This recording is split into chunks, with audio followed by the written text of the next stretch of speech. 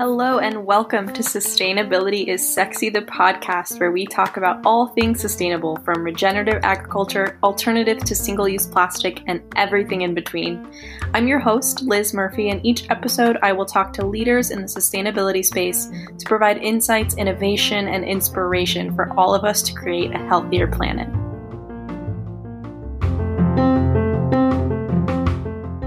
Today, I'm joined by Ryder England, co-founder of Kove Hard Yerba Mate. Welcome to the podcast, Ryder. Thanks so much, Liz. Thanks for having me. Being here in San Diego, outside of just the craft beer industry, there's so many cool things happening in the beverage space around sustainability. So I'm very excited to have you on here and learn about this awesome new brand that you have going on. But first of all, I always find that it helps to get a little bit of a background about my guest because it gives us some insight into why you were inspired to found your business. So tell me a bit about yourself. I live here in Encinitas, California. I grew up kind of jumping between the mountains and the ocean, at least in my adult life. And that kind of led me to a love for creative expression and kind of entrepreneurship. I had like a skate company as like a 7th grade kid, right? And of course that dwindled with going to college and things like that, but that kind of sparked the love for it.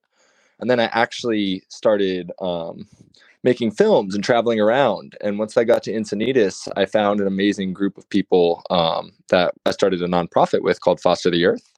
And we take at-risk and foster youth on backpacking trips. So just kind of going chronological with the story of how I kind of came to be within Kove. Then at that point, a company called Juneshine, I'm sure you heard of it, right? Juneshine Hard Kombucha. Absolutely. Yeah, they've set an amazing, example for what it means to be a sustainable company. And so they actually decided to sponsor the nonprofit that I was directing. And at that point, that's when it kind of led me to the alcohol industry, and kind of seeing what a startup can do and what these brands, like the reach it can have and the story you can tell and things like that. So I at first was a beneficiary through them, and then actually wanted to join the team because they seemed like a great group of people. And that's where I actually met my co-founders. And then once time came, I was going to do a cross-country road trip for Juneshine, kind of about honestly about sustainability and events and doing panels, parties, all the things. And the day before I left is when good old COVID kind of shut the world down. So ended up leaving there, but it all worked out for a reason because that kind of led me to regrouping with the guys and starting out Kove. Yeah, I think I've heard a lot of stories as we seem to be coming out of the pandemic, some positive spins for people's trajectories, which is really encouraging and really awesome to hear. So I'm really glad to hear that about you. We've all heard of, like you said, Juneshine Hard Kombucha, but this is the first time that I've heard of a hard yerba mate. So tell me more about that. Josh, one of my co-founders, was the original brewer at Juneshine. So he developed those 4 core flavors, Midnight Painkiller, all those fun ones, and he has jumped between the alternative alcohol space kind of all over these amazing brands. And so he had experience with so many things, and he could kind of see the industry trying to change. And I was talking to him the other day, and he really explained it well to me. He's like, the craft beer industry, right? So everyone used to just drink your Coors and your Bud Light and whatever. And then, Stone and Ballast and Sierra Nevada and these companies, I'm sure there's so many more, really started shaping the way for the craft industry. And that almost seems like we're getting another renaissance of that with alternative alcohol, with things like seltzers, we have the White Claws and the Trulies that are really these big brands pushing out. And Josh started, messing around and thinking about what could we do that would really, hold good flavor, hold good benefits. And yerba mate is kind of where that led to. And now the world's so much more familiar with it with another great brand called Guayaki, and they've set a great example as well. So it's, we got big shoes to fill, I guess, with the companies that surround us. But we're, that's kind of what led to them having that idea. And then they actually brought me on board after the fact. They both had the idea of it, and then it didn't quite have a brand yet. It was just a product and, the thought of what it could do. And then they actually kind of sat me down, asked if I wanted to join the team on the creative side. And then I actually, once they asked me to officially join, I kind of flipped a script a little bit and actually kind of interviewed them on hey, what kind of company are we going to start? And both Josh and Alex are amazing individuals. And we decided that we really want to we totally stealing this from Yvonne Schoenard, founder of Patagonia, great human. he says we're not a sustainable company, we're a responsible company, so it's kind of just making those decisions that might not always have the most short-term gain, but they'll lead to longevity and trying to make the world a better place. Yeah, that's beautiful. I love that kind of separation between sustainable company and responsible company. I think that's a really beautiful way to look at it. What is the story behind the name? Yeah, so Kove is actually in Guarani, which is the primary language in Paraguay. And it's actually one of the only countries to have the indigenous language be the primary language. And it means to live, or the art of living. It's kind of one of those words that's very all encompassing. And so our thought was we really wanted to honor the place in which it came from. Like we're all about the botanics of the ingredients and things like that. And that with that comes, where are those ingredients actually from? Where did they originate? And who are the people that, brought those to light? So that's kind of how the name Kove came about. And then it kind of just rolled with it, like to live the art of living. And that's very much what we're trying to promote at the same time. Yeah, absolutely. So we had spoken a few minutes before we officially started today's recording, but you had mentioned that it's very new. You guys have started just in the end of 2020. So what has that been like coming out of a pandemic, starting a whole new company, and what have you guys seen so far? Yeah. So, I mean, being in the alcohol space is pretty unique in a few ways, right? Like, I mean, off-premise alcohol sales, like liquor stores and things like that, actually went up when the pandemic happened because everyone was sitting at home, and deserved a beer, quite frankly, or whatever, hard yerba mate or June shine or whatever it is. And it was different because so much of that is social, yet we were pulled away from that social space. So it's really led us to try to focus on storytelling and talking about the lifestyle behind the brand and actually what the product is, because it is a new product and it's a really amazing product. The statistics behind it turned out really great. So it's all about that brand education. Yeah, absolutely. And I was originally going to ask a question about to find out more about what makes Kove a sustainable business, but I'd like to kind of reword that and find out what you guys do to become a responsible business. Yeah. I mean, I guess they do go hand in hand in some senses, right? So for us, it's not so much like we've started small and we didn't have that, we weren't able to throw the parties and have that explosive big boom out the gate, just with the way of the world. So for us, we actually ended up getting we contract brew and share a facility at Thorn Brewing in Barrio Logan.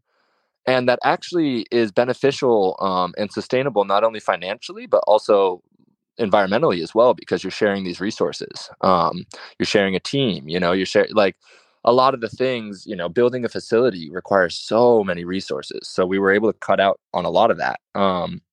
Quite a few things. We jumped on 1% for the planet. And Mhm. do you know what 1% for the planet is? I do, but I'm not sure all of our listeners do. So please do tell us some more. Yeah, and I hope I word it correctly. But it basically is a foundation that takes 1% of sales and puts them towards environmental nonprofits. So that's actually Foster the Earth, the nonprofit I helped start with a couple of ladies, is the one that June Shan got us signed up for 1% for the planet. So I knew when we were starting a company that was a no-brainer. So that's something we do, and we actually do it towards becoming carbon neutral. So we have a little work to go, and I think something that's really important is being real with ourselves as business owners and being real with our audience, more importantly, like practicing that radical transparency of, hey, it's all about progress over perfection, right? Like we're aware we have so many more things to do that will make us more and more sustainable, but we're hopefully moving in the right direction.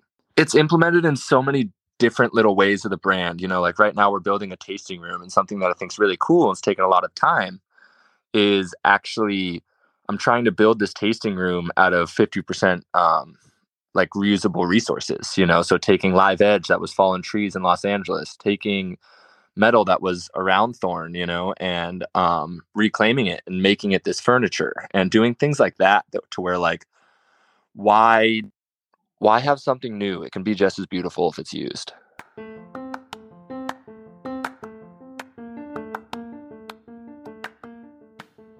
In this series, we are talking to local sustainable business owners and organizations to highlight tangible resources within our community. Are you a local sustainable business, or do you know someone we should be talking to? Email us at sustainabilityissexythepodcast@gmail.com.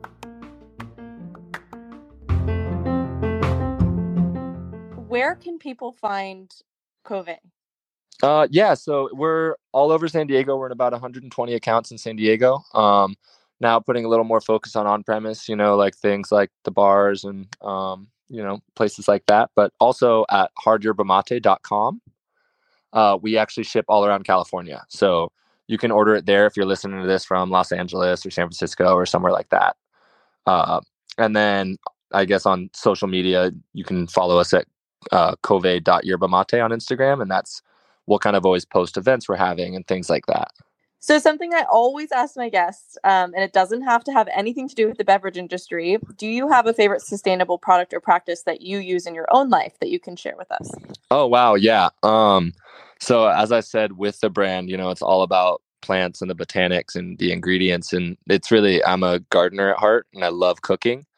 And I really think there's so much importance in education leading to inspiration. So I'm always teaching myself about gardening tools, teaching other people. And I actually grow a fair amount of my own food, which is really nice, in my backyard. So it's a small little plot. It doesn't take much. I just grow some kale, some tomatoes, occasional cauliflower, things like that. And yeah, I still go to the store and do all those things, but nothing is more satisfying than getting your hands in the dirt, and that way you compost all your food, and it turns into more beneficial soil for more plants. And it kind of becomes you become a part of the nature cycle. And I think that's really when you start realizing the positive impact you can have, because we're always focusing on our carbon footprint, like it's something we leave behind, but let's also, walk with light at the same time.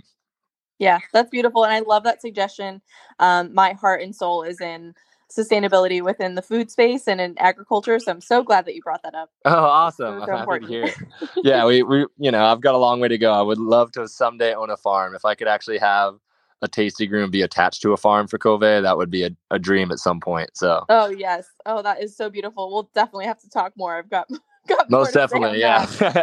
that. Is there anything else you'd like to share with our listeners?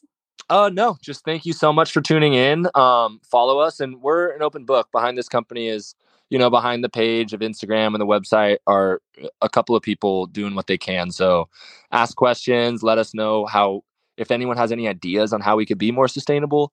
Humility is so important when you're on this journey. And we can learn from so many. I'm sure your viewers, this is obviously something they believe in. So they might be leaps and bounds ahead of us, and sharing education is what we need to do right now. Well, Ryder, thank you so much for being here today. It was an absolute pleasure getting to know you, and I'm so excited to continue watching Kove's journey. You can find more information on Instagram at kove.yerbamate and online at www.hardyerba.com. As always, all of the resources and brands mentioned on today's podcast will be linked for your reference. And until next time, I'm Liz Murphy, sending you sustainability love from San Diego.